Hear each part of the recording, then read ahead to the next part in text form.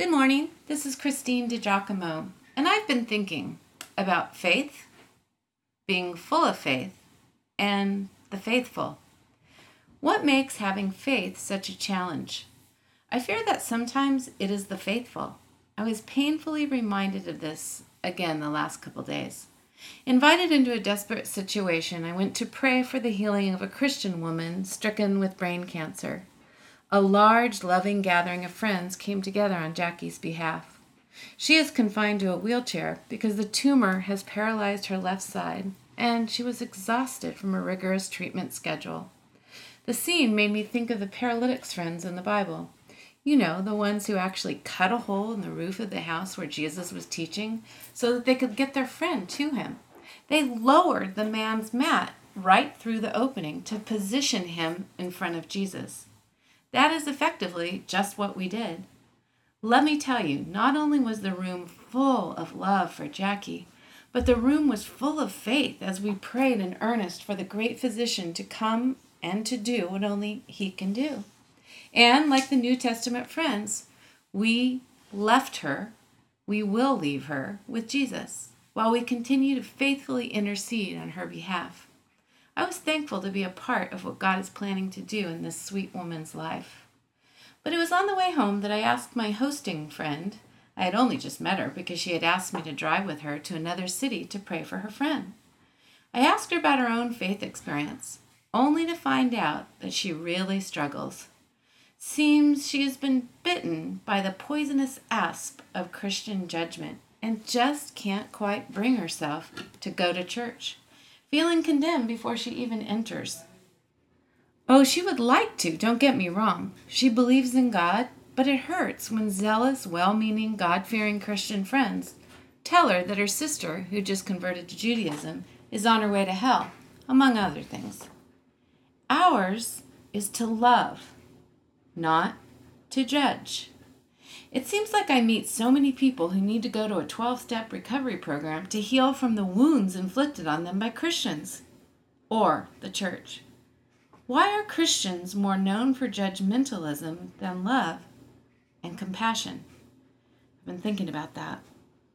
Have other people, religious people, kept you from an active faith in God? Has the church burned you in some way so that you have lost your way in your relationship with the one who loves you more than life itself? Without faith, it's impossible to please God because anyone who comes to him must believe that he exists. I see the trees bend, the leaves flutter and swirl in a circle. I see a woman's hair blow and a tumbleweed roll across the highway. All of these suggest the existence of the unseen force of the wind. I do not see God, but I see the effects of where he is at work, and where he has been, all of which speak loudly of his existence and bolster my faith in him. Then why do we let things or people or life get in the way of getting to really know him and growing in relationship with him? We are one in the Spirit. Remember the song? We are one in the Spirit, we are one in the Lord, and we pray that all unity may one day be restored. Yes, they'll know we are Christians by our love. We sang that by campfires in the 70s, actually the end of the 60s too. Really? How the Lord's heart hurts when it is the very people who claim his name who turn folks away from following him. Who do you know who has been hurt by Christians or the religious who were hypocritical, judgmental, and in short, unloving? Begin to pray for them. Reach out to them, and if it is you, ask God to reveal himself to you. After all, you weren't created for religion. You were created for a relationship with your Heavenly Father. Don't let anyone or anything get in the way of that. Let's be the ones who are growing in faith. Let's be the ones who are faithful. Let's be the ones who take risks to love and give, like those who are full of faith, full of God's love. So yeah, that's what I've been thinking about.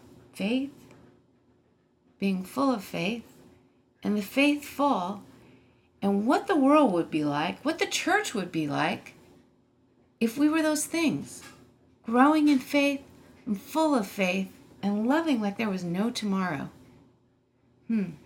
Something to think about, especially if somebody or something is keeping you from faith. If you'd like to see this in its entirety, you can go to pastorwoman.com, click on Morning Briefings, and again the title is Faith, Full of Faith, and the Faith